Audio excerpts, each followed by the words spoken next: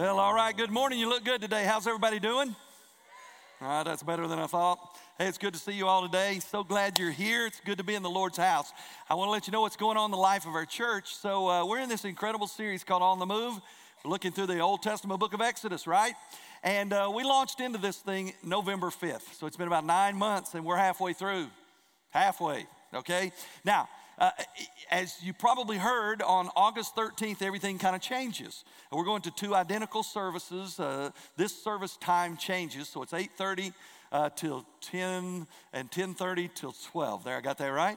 And so a little bit of adjustment for you guys because we want both services to be the same because we want to maximize our space. And so with that, we're offering our children's ministry, preschool ministry, and the early service as well. The week before, we'll launch kids back to school with the backpack blessing. There's just a lot of things going on, a lot of changes. Well, one of those changes is I'm going to step aside from Exodus for a while, and we're going to do a brand new book. This thing starts on August 13th because we want to give you a great reason to invite your friends. And although holidays are a great reason, Christmas and Easter, there's other great reasons. If you start a new sermon series, it's a good time for somebody to come into something fresh. And so that's what we're going to do. We're going to be studying about why we are even here. Why there is a thing called the church. We're going to launch into the book of Acts, okay, on August 13th. And I have never preached through the book of Acts, preached sermons from there, never preached through the book. I am totally stoked because the information available on Acts is like 10 to 1, the information available on Exodus for someone who studies. And so I'm excited. I'm going to learn some stuff.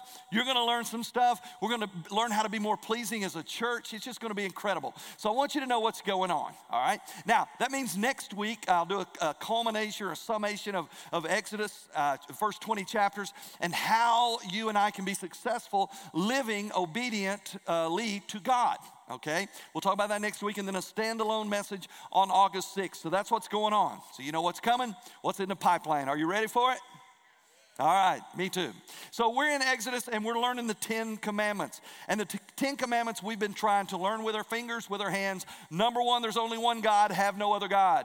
Number 2, two's too many, never bow to another. Don't create any graven images. Number 3, the Father, the Son, and the Holy Spirit, that's their name. Watch what you say about them. Keep his name holy. Number 4 is 2 lowercase r's. Remember your rest. Remember your rest. Keep the Sabbath day holy. Number 5, salute, honor your father and your mother. Number 6, no murder. Number 7, sexual relationship is for a man and a woman who are married and not all this other stuff. Number 8 is no stealing. It's hard to steal stuff when you ain't got no thumbs. Number 9 is this. Number 9, here we are. I swear to tell the truth, the whole truth, nothing but the truth. And number 10, are you ready? Don't be coveting what everybody else has, okay? Gimme, gimme, gimme. Now, of all of the 10 Commandments, this one is probably the getter. Okay, this is the getter. This is the one that we've all done and probably have done it maybe as recently as today. Okay, certainly this week, this month, it's something that we all play part of. And I know it's real because 3,500 years ago, God ordained this phrase about coveting, this scripture, a commandment about coveting, because it was real then. Now, I want you to know it's never changed. In fact, 1965, okay, there's a song that's written and it kind of is about this. Listen to the words. Some of you old people will catch on. When I'm driving in my car and a man come on the radio, he's telling me more and more about some useless information supposed to fire my imagination. When I'm watching my TV and a man comes on and tells me how white my shirts can be, but he can't be a man because he doesn't smoke the same cigarettes as me. I can't get no satisfaction. I can't get no satisfaction because I try and I try and I try and I try. I can't get no. Hey, hey, hey. Anybody familiar with that song? That is the first #1 song in America by the Rolling Stones. Now, normally, church wouldn't quote Mick Jagger, okay? But that song is pushing back against the advertising world, screaming at him, just like it does us, that they've got the next best thing to make you satisfied, to make you content, and to make you happy. And if you agree, that's the world we live in, say amen.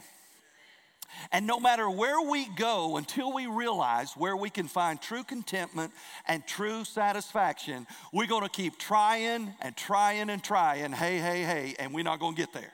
Okay? That's why we live such discontented, unsatisfied lives, is because we are looking in the wrong places. So on the back of your life guide today, the title of the message is this: Learning Satisfaction. Learning satisfaction. I want you to know today, you can be satisfied.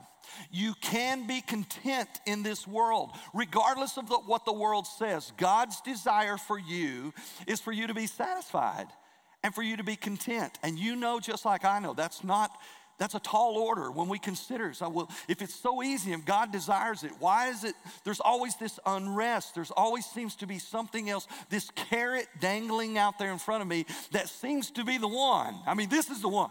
If I get there, then I'm going to be happy. I'm going to be content. I'm going to be satisfied.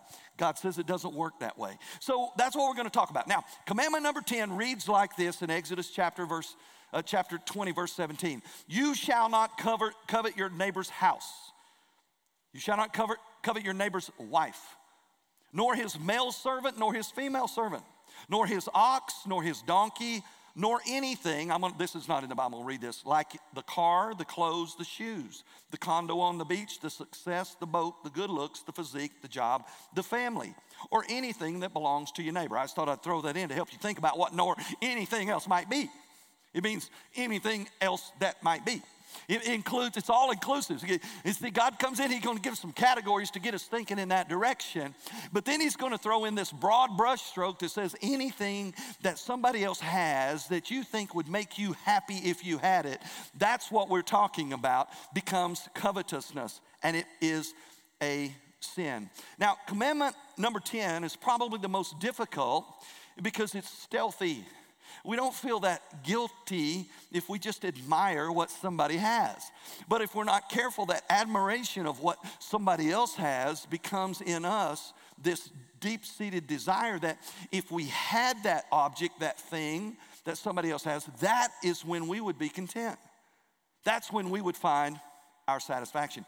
Paul, the apostle in the New Testament, he writes about it, and he's kind of surprised by it. It seems the way he writes in Romans 7. Paul the apostle says in verse 7 of Romans 7, what shall we say then? Is the law sin? Absolutely not. Certainly I would not have known sin except through law. And then he goes on, he says, for indeed I would not have known what it means to desire something belonging to someone else if the law had not said, do not covet. It's almost like Paul is saying, okay, so I'm reading the law, and I'm reading the first 9, and I'm like, okay, guilty as charged. Yeah, I kind of knew that one. I expected that was a commandment. I expected that God wouldn't be satisfied with that. But then when I got to 10 about liking, admiring, pursuing what other people had, it's so natural to me. I really didn't see that one coming. So if the law had not said coveting other people's things is a sin, Paul says, I probably wouldn't even know it because I don't feel like I'm doing anything wrong when I like what other people have. Covetousness is not about wrongdoing. It's about wrong thinking. It's about priorities and perspectives and inappropriate desires and being discontent in more than just creation, finding our contentment and our satisfaction in the creator of all of creation. And so Paul is basically saying, you know, when I live my life, I try and I try and I try and I can't get no satisfaction. Hey. Paul's just like we are. Now watch this. Let's just do a little, and I want you to be transparent, okay? If you've struggled with a desire for things that you don't have, thinking it might make you happy if you did, will you raise your hand? I got mine up. I've raised both mine. I've done that. Okay. We've all done it. We've all done it, and we continue to do it. So how about God saying, listen, you can be satisfied. You can be content. But you're going to have to re-educate yourself. You're going to have to practice this thing. You're going to have to train yourself in how to do it. So the title of the message is about learning satisfaction. Point number 1 on the back of your life guide is this. First, we have to define the problem. Define the problem. And when I say define the problem, it's a really big problem, okay? It goes through time. It reaches deep. It causes all kinds of problems. It's a problem. And we have to define it well. So to do that, let's unpack it by defining the word itself. The word covet, by definition, simply means this: having or showing great desire for something that belongs to someone else. Having or showing great desire for something that belongs to someone else. The materialistic world we live in capitalizes on yours and on my natural discontentment in our own personal humanity. So much so that they hire trained, educated professionals to write some groovy little ditty or a jingle, or to get a beautiful face in front of a product, or to get a great testimonial that says, if you had this product, for Lincoln Continental, it might be Matthew McConaughey. If you have this product, you're gonna find satisfaction, you're gonna find contentment in life.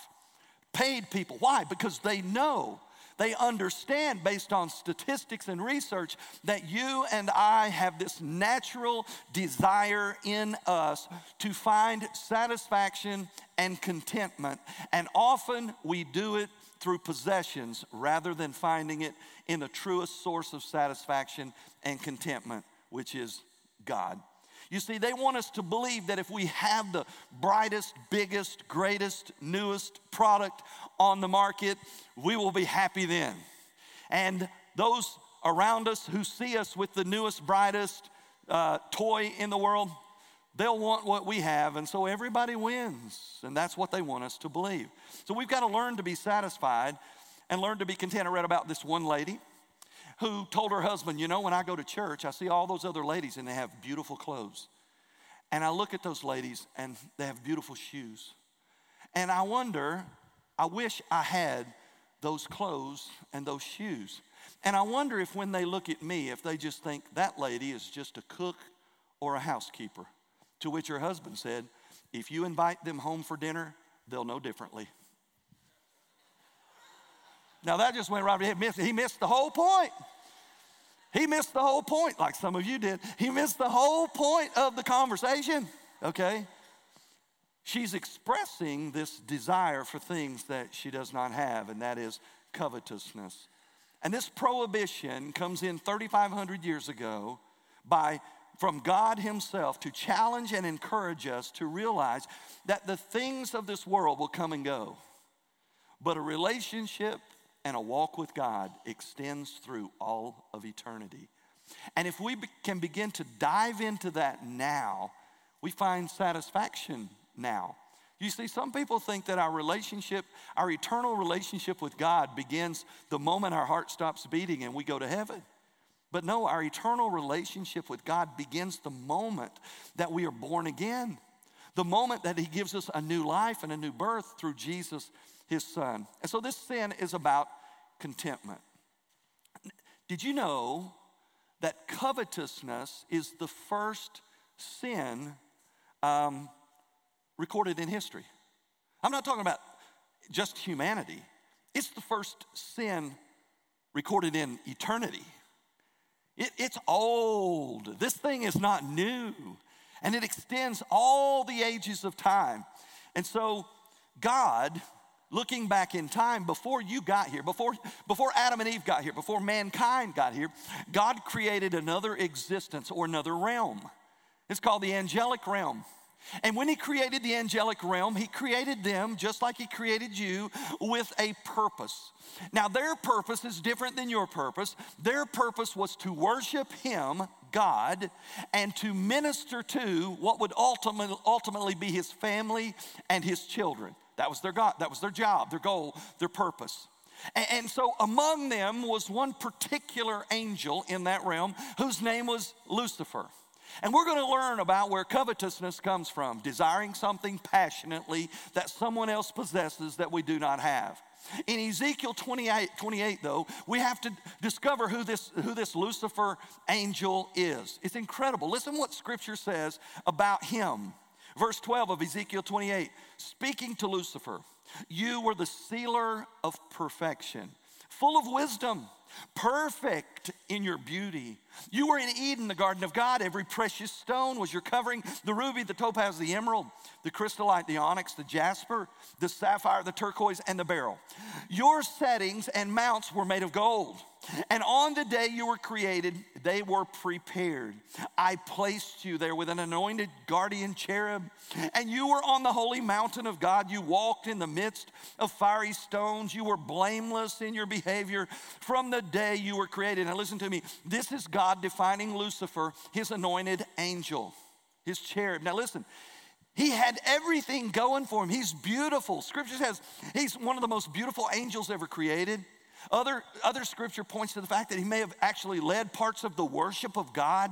He had this anointed position. He had everything. He's beautiful. He is all that in a bag of chips in the angelic realm. He's everything. But then it says this: until sin was discovered in you.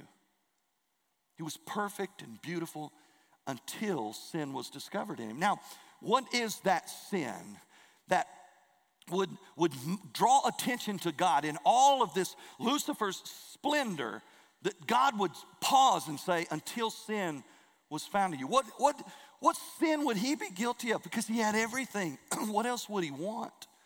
He's just like us. God's given us so much. He's blessed us with so many things, and we're still discontent. And sin is found in us. What is that sin? It's covetousness.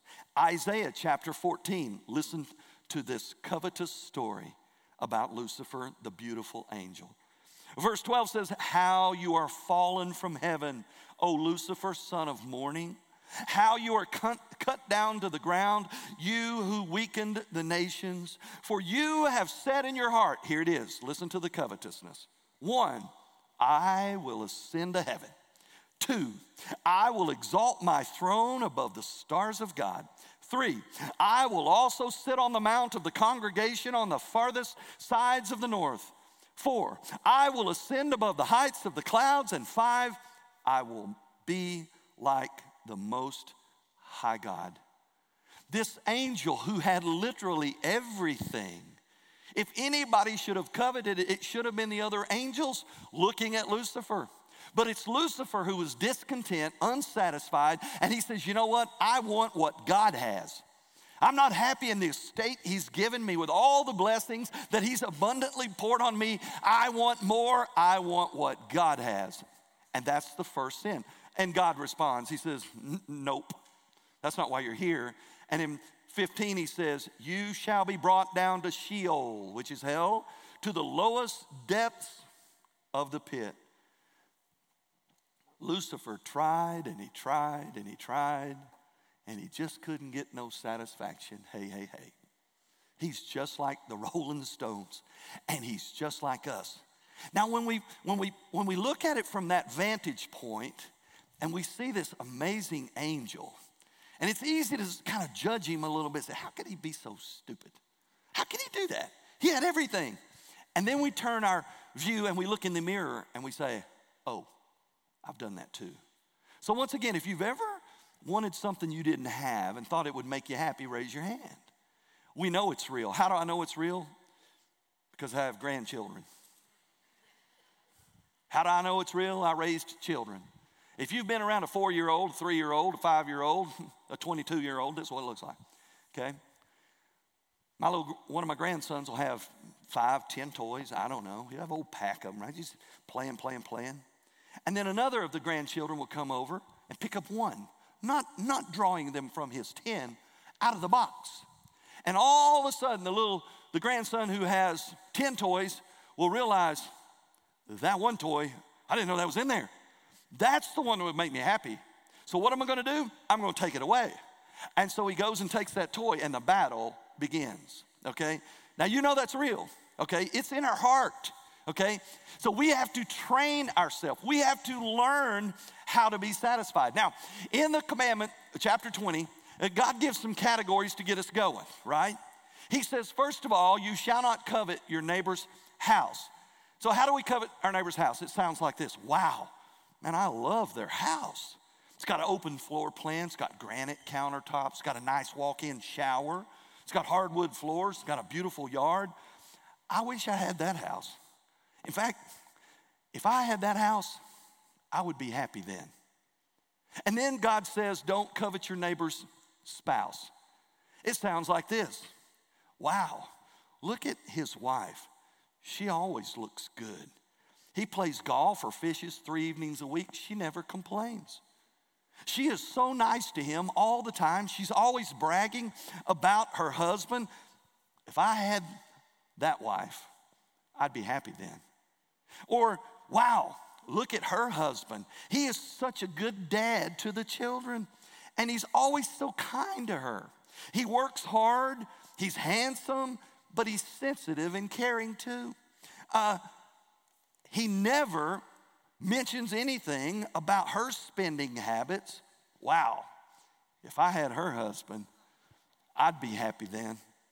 What about help, maids and servants? Wow, they're doing so good financially that they have a maid to clean their house, and they have a guy to cut their grass, and they have somebody who cleans their pool. I wish I had somebody to clean my house. I wish I had somebody to mow my grass. I wish I just had a pool.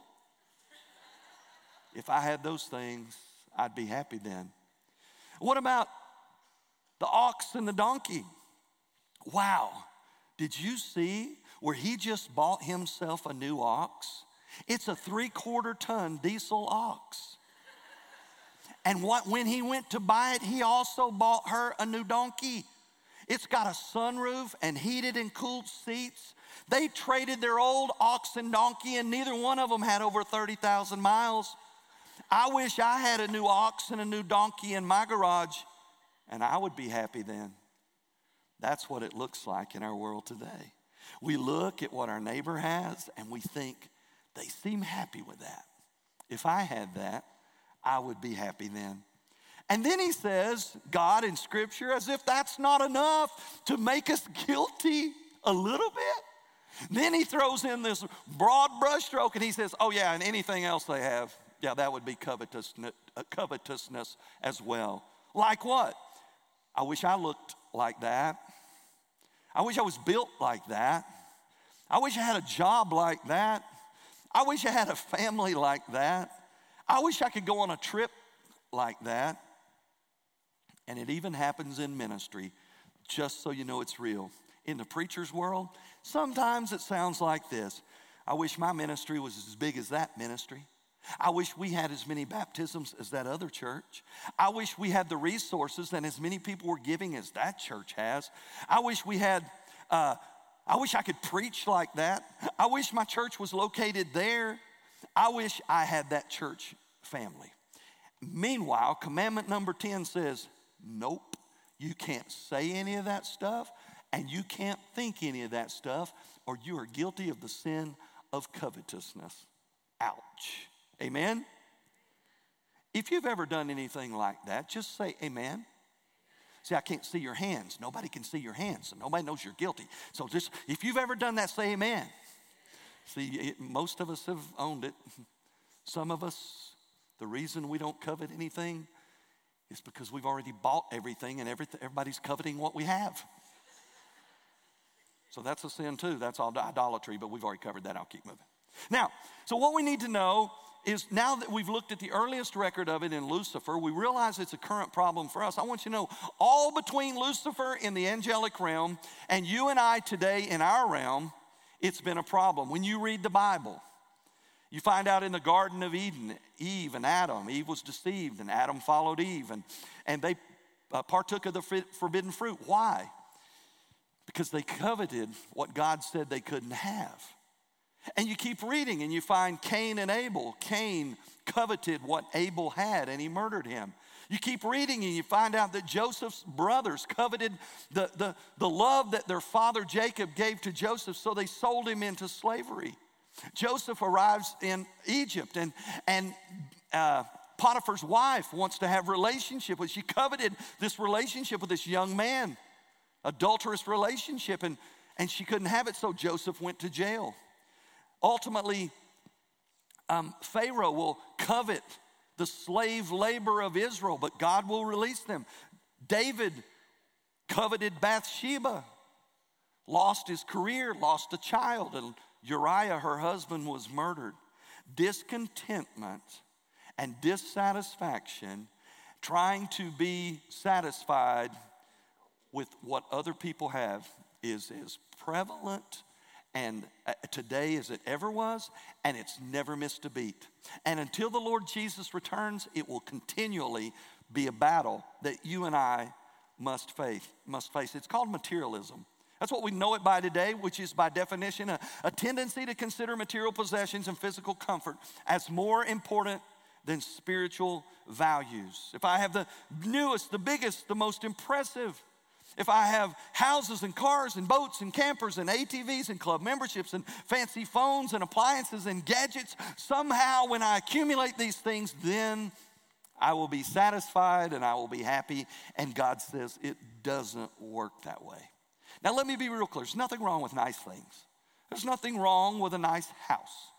There's nothing wrong with a nice car. There's nothing wrong with the newest smartphone or a watch that tells you, that works as a phone, okay? There's nothing wrong with the gadgets of the world and the fast computers. It's when those things are in pursuit of a discontent, unsatisfied heart, that's when it becomes wrong and it becomes covetousness. When a person sometimes thinks that, well, if I had that, then I would be happy, then covetousness happens. So how do we know whether or not we're guilty of the sin of coveting? If we have a recurring desire for what we do not have, we may have been bitten by the bug of covetousness. If we have and keep more than we give away, we may have been bitten by the bug of covetousness. If we spend time looking for new ways to find contentment and satisfaction in our life, we may have been bitten by the bug of covetousness. A person who has nothing but desires what they do not have may struggle with coveting. A person who has a lot, who has much, but still pursues more may struggle with coveting. A person who has everything and finds that everything is never quite enough may struggle with coveting. So discontentment and covetousness always run alongside each other on parallel tracks. If you can get a handle on your discontentment, you get a handle on coveting. If you can get a handle on being satisfied, you can get a handle on coveting. And so once we've defined the problem, number 2 on the back of your life guide, we've got to determine our priorities. We've got to determine our priorities because avoiding the sin of covetousness hinges on our ability to find value and joy and contentment. Listen, in God and God alone. That's the only place you'll ever find it. I've pursued it. You've pursued it. We search for this thing that's going to make us happy. God and God alone is the source of our joy, our contentment, and our happiness. And so God has to be our source. So how do we do that? How do we determine our priorities correctly? Well, first of all, we need a fresh commitment to God as our source of life. A fresh commitment to God. We just dive in and say, God, you're it, and there's nothing else. After all, that's what commandment number 1 and 2 said anyway, so I'm gonna dive into 1 and 2, and it'll help me with number 10. Matthew 6:33 says, seek first the kingdom of God and his righteousness, and all these things will be given to you as well. When we pursue God as our source of life and contentment and satisfaction and joy, then the things of this world, our heart's desire, he provides those. But our desires change. They get in line with what God wants for us. And when we don't have the things that we thought we needed in our life, we realize it's because God doesn't want me to have that. Maybe ever, maybe just yet, not yet. And so we trust in God. We seek his kingdom and his righteousness. And we let God do the rest. Number 2, we've got to practice being content with what we have. It takes practice being satisfied. You know that. I mean, when you're driving a car with 150,000 miles on it, and the check engine light is on. And when you go to fill it up, you look down and you notice there's some metal stuff sticking out of your tire, okay? And you turn the air conditioner on and it's blowing air. That's it. And then somebody rolls up beside you in a brand new car. All of a sudden, you better believe you may have been a little bit unsatisfied before. Now you're really unsatisfied. You failed to mention that that person next to you may be making $900 a month payments on that brand new car. And 6 years from now, when he's got metal showing through his tires and his check engine light is on, he's still paying $900 a month. You see, we failed to flesh that out, all right? So we've got to learn to practice contentment. Hebrews 13:5 says, keep your lives free from the love of money and be content with what you have. Because God says, I'll give you a whole lot more. God says, never will I leave you, never will I forsake you. God says, listen, there'll never be any metal showing through on my tires. My check engine light will never come on. I will never have door dings, okay? God says, I will be with you in all of my fullness and perfection and glory and splendor forever. I will not fade away. There will not be a better model. I will be the same for you always. Thirdly, we've got to be devoted to a pursuit of godliness in our life. 1 Timothy 6:6 says, godliness combined with contentment bring great profit. Godliness combined with contentment bring profit. Fourthly, we've got to remember that life is not supposed to be about the stuff. How many of you would agree that we live in a world that is pretty much about the stuff? Amen? We all like stuff. We all like new stuff. We all like brighter, bigger stuff. It's the world we live in. Luke 12:15 says, watch out. Be on your guard against all kinds of greed.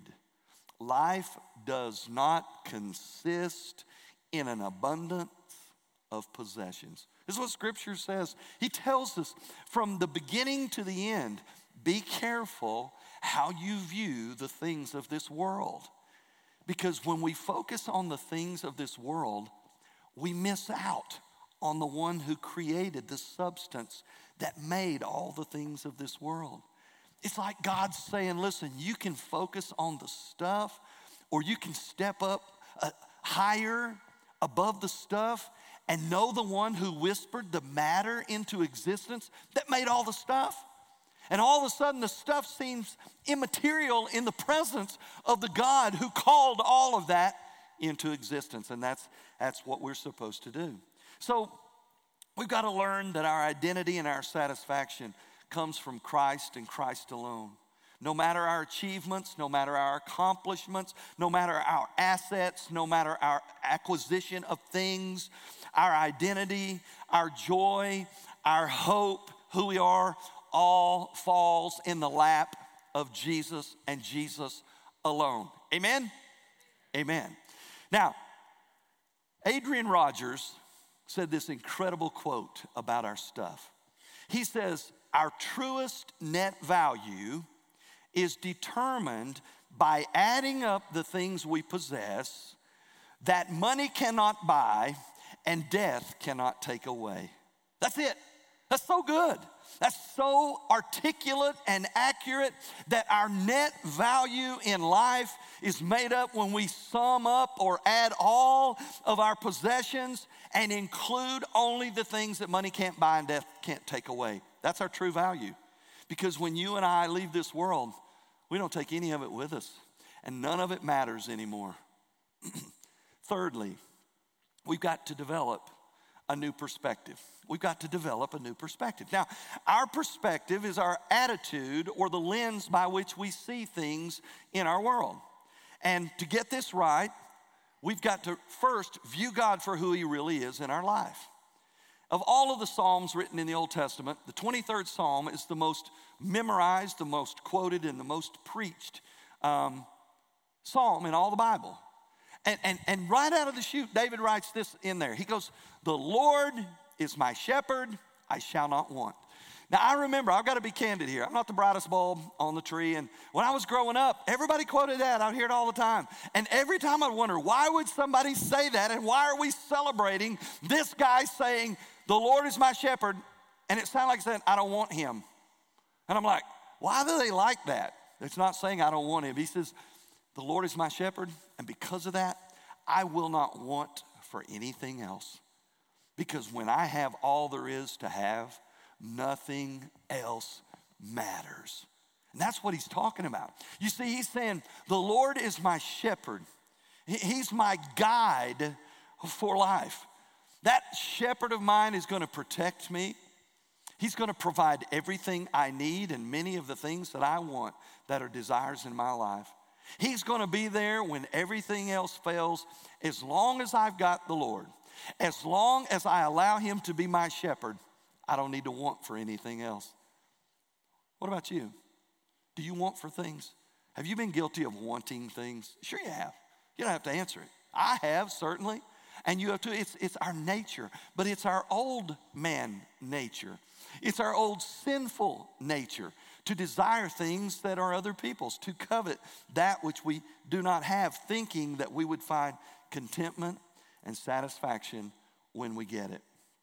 Our world capitalizes on our nature of discontentment by drawing our attention to the newest, the brightest, the best alternatives that are out there.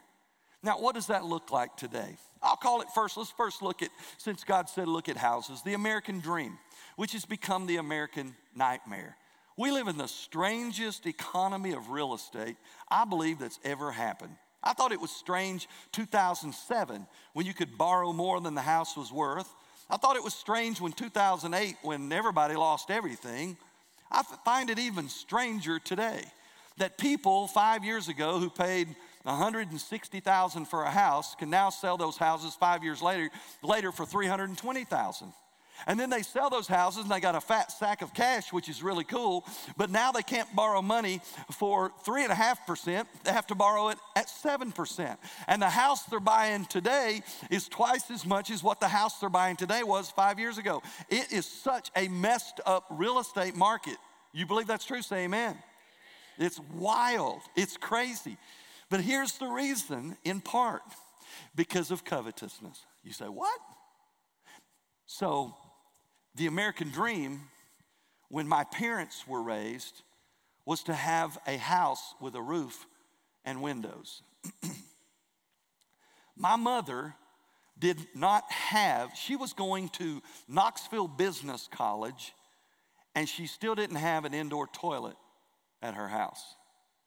My dad went away to work in Detroit, Michigan in the 60s at Fisher Bodies making auto parts. And when he left home, no indoor toilet in the house.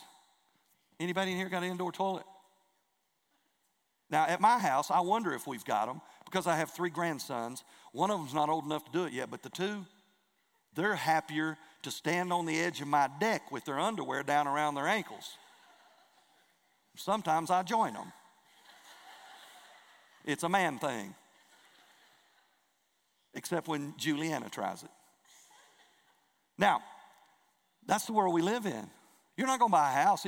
You're not going to look on Zillow and wonder if the house has indoor toilets. Because now that is the new acceptance. That's the new standard. You got to have it, right? But then it goes further. You see, we graduated from outdoor toilets, and I'm glad we did. Kendra's mother, a grandmother one time, I remember if somebody said, Granny, what was it like living in the good old days? Well, she bowed up fast. She said, this is the good old days. Carrying in coal, that was not good. Carrying water in, going to the outhouse, oh, she unloaded on us, all right? These are the good old days. I want you, we're living in the good old days, okay? But part of the good old days is being dissatisfied. You see, now we want hardwood and granite, and we want multiple bathrooms, and we want this and that. We're no longer satisfied with what we used to have. Let me give you an example. Anybody here have central heat and air? Yeah. The only The only covetousness that goes on with central heat and air today is coveting control over the thermostat. Because one spouse wants it at 69 and the other one wants it at 71. And although it sounds like only 2 degrees apart, it's a chasm. One, you're melting away into oblivion, and the other, your eyelids are frosting over 2 degrees. That's the world we live in. That's the discontentment of the world we live in. He talked about the ox and the donkey. I referred them to vehicles. What about vehicles? Has our satisfaction, our contentment, has that changed a little bit? My first 2 cars were a 1969 Oldsmobile 442. That was my first car. That was not 2 cars. And then my second car was a 1970 MGB. They both had air conditioning. It was called 240 air conditioning. Roll 2 windows down, get up to about 40 miles an hour, air's on. Okay? And back in the day, if you were looking for a car, if you're my age, you didn't get on Facebook Marketplace because it didn't exist. You didn't get on Craigslist because it didn't exist. You went to the Bargain Mart or the Thrifty Nickel. And when you're looking, they would emphasize the details of the car with initials. They would say, PDL, that's not public display of love. That's power door locks. He'd say PW, power windows. AC, air conditioning. It had all those initials on there. Why? Because you were really uptown if you were getting PDLs and PWs and ACs. And it would sometimes even say AM and FM radio because you somebody, okay? Did anybody get out of their car today with a clicker and go, ding, ding, wank, wank? That wasn't available. That was not available when I was in school, when I was growing up, okay? But now, you want to know if it's got a fob. Who came up with that? What's those letters stand for? Okay? That's the world we live in. Would you agree that we have become a little bit spoiled? So how do we recalibrate? We've got a group that are recalibrating as we speak. Clark is with a team in the Philippines recalibrating. This week, Keith and Tanya will go to Africa, which they're moving over to Kenya, sold their dental practice. They'll get to recalibrate. So all of us should go on a foreign mission trip. Now you can keep it simple and go to Honduras. You can be there in less than a day. Or you can really color outside the lines and go to Kenya or the Philippines. You ought to go see how the rest of the world is living, okay? They don't have PDLs because they don't have cars, okay? They literally have oxes and donkeys, if they're lucky, and sheep and goats. They don't have AC and indoor plumbing. They don't have it. You're the richest people in the world. The poorest person in here is richer than the biggest majority of the world. And we're so discontent, always looking for the biggest, the brightest, and the newest. It's everywhere. You know, one of the most popular verses in our culture today, we see it on football helmets, we see it on baseball bats, we see it on a tattoo. Philippians 4:13, right? I can do all things through Christ who strengthens me. It's a great verse. But in context, do you understand that that verse is talking about how we can accomplish great things in Christ when we have nothing at all? That's what it's talking about.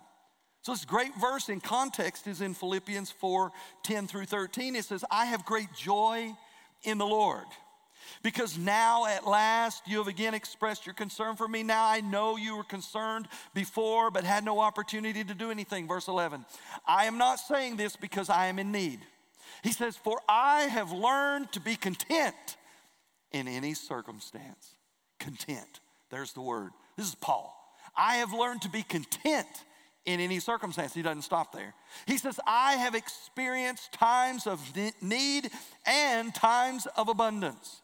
In any and every circumstance, I have learned the secret of contentment.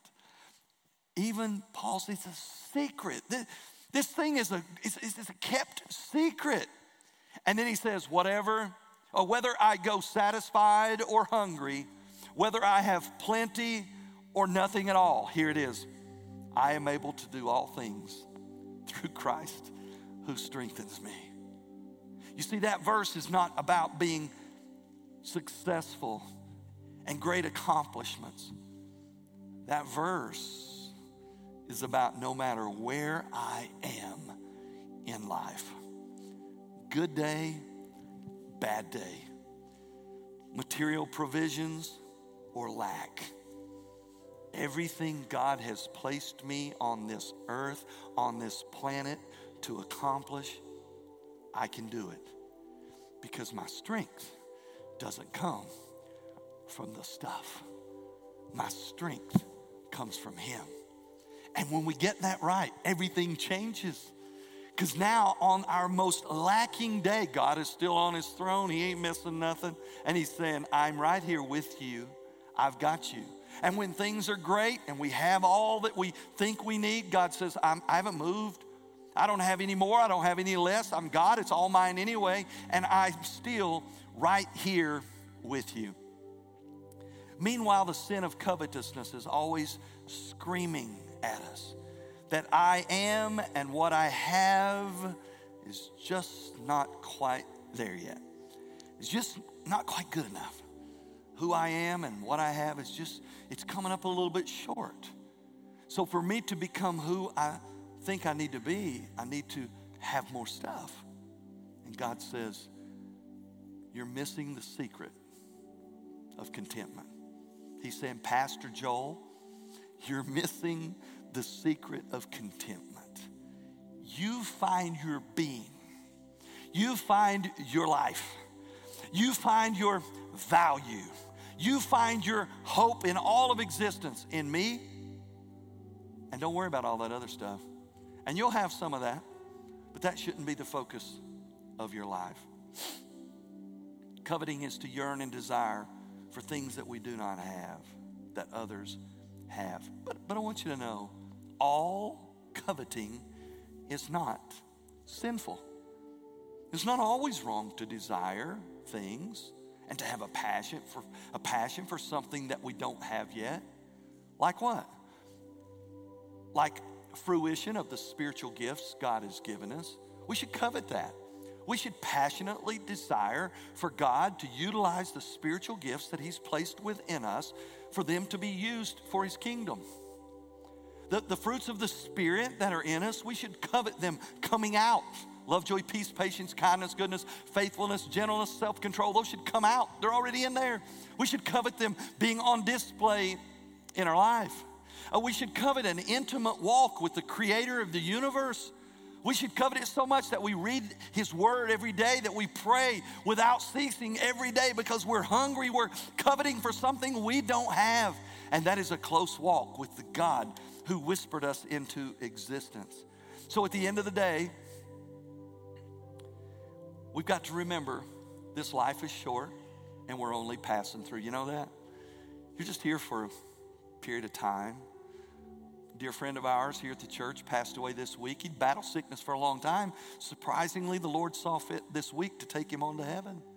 We don't know when our next day is, but we're just passing through. So rather than focus on the things in this temporary vacation spot, we need to focus on our eternal place. Ephesians 2:19 says, you are no longer strangers and aliens, but you are fellow citizens. Our citizenship is in heaven.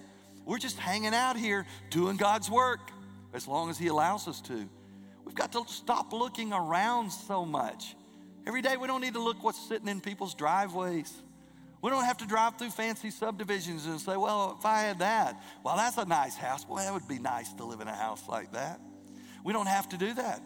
But the only way we can move from it is stop looking around on the horizontal plane so much.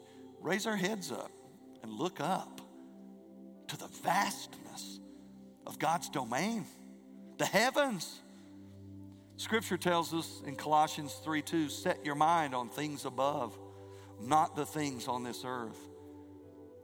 And one day, I want you to understand, everything you have will go away. You'll leave it to your children and they'll waste it. That's what happens most of the time. Everything goes away. We don't take anything with us when we go to heaven. But our retirement plan is out of this world. Scripture says in John 14:3, I go to prepare a place for you. I will come again and receive you to myself, that where I am, there you may be also. Whether we have little or have much on this earth in our life matters zero to God. It really does. If he has our heart, he's adopted our soul into his forever family. He says, we're going to leave all that behind. I'm building this new thing, and you're going to be with me forever. So focus, look up. Look forward to what you've got in the future and stop worrying so much about the stuff in the now. We saw in Exodus, God told Israel, when you go out to get food today, get your manna, just get enough for today. If you get 2 days worth, it's going to ruin and have bugs in it. I'm going to take care of you today, one day at a time. Jesus, the disciples said, Jesus, how do you pray? He said, our Father who art in heaven, hallowed be thy name, thy kingdom come, thy will be done on earth as it is in heaven. Give us this day our daily bread. One day at a time, look to God and let him provide your worth and your value and your contentment and your satisfaction, because he's willing to do it if we will allow him. So do you want to learn how to be satisfied? There's the 3 keys, and I believe they're accurate. Define the problem, determine your priorities, and develop a new perspective. And we close, Hebrews 12:2. Keeping our eyes fixed on Jesus, the pioneer and perfecter of our faith. That's it. If we got Jesus, we don't need anything else. That sounds like a little bit cliche, but it's true. If we truly, really grasp who we have in Jesus, God's Son, we really don't need anything else. And there's nothing wrong with the other stuff, but it needs to be in the right priority. Let's pray. Lord, we come to you. We thank you, God, for your word. We thank you for these commandments. We thank you for your Holy Spirit that ministers to us and helps us understand how guilty we really are. And God, sometimes these commandments or these messages seem pinpointed. I feel like they're all for me. But there's other people that think, wow, he's picking on me. God, your word is true for all of us. We're all guilty. Every one of us. We've all coveted. So God, it is in this day, on this day, it is my desire that the one thing of all that someone should covet that maybe others have is a relationship with you. That they would desire to know you, to be adopted into your forever family. God, it's my prayer that if there's someone today, maybe they've heard the name of Jesus, maybe they know the stories of the miracles of Jesus, maybe they know about the crucifixion of Jesus and the resurrection, but they don't know you, God. They've never received Jesus for salvation in their life. It's my prayer today, God, that your Holy Spirit would reach into the depths of their soul and flip that trigger that they never saw coming, where they think, I didn't come here today for this. What's going on? And that thing that's going on is the Holy Spirit inviting them into your family, pushing through the noise, pushing through the religion, pushing through the habits, pushing through to the place where that person knows the God of the universe has whispered to my soul and invited me into his family. God, I pray then that they would be bold in receiving your gift of grace, that they would freely surrender their old self to you and say, God, I know I'm a mess and I can't fix me, and I'm going to stop trying. I'm going to give all of my mess to you, God, and I want you to start writing a message through Jesus, your Son. And God, for the rest of us, maybe we've already done that, but our covet today is we've just been guilty of not being satisfied because we're looking on the horizontal rather than the vertical. We stopped looking to the greatness of who you are. God, help us be willing to lay that down and say, God, help me be satisfied with you. Help me be content in this life, knowing that there's so much more I have to look forward to in Jesus. We give you praise and glory in Jesus' name. Amen. We hope that God spoke to you through this message. If you enjoyed the message, be sure to subscribe to our weekly podcast and visit our website at sturkey.church to find all the latest information and upcoming events. Be sure to join us again next week. Until then, may God bless you.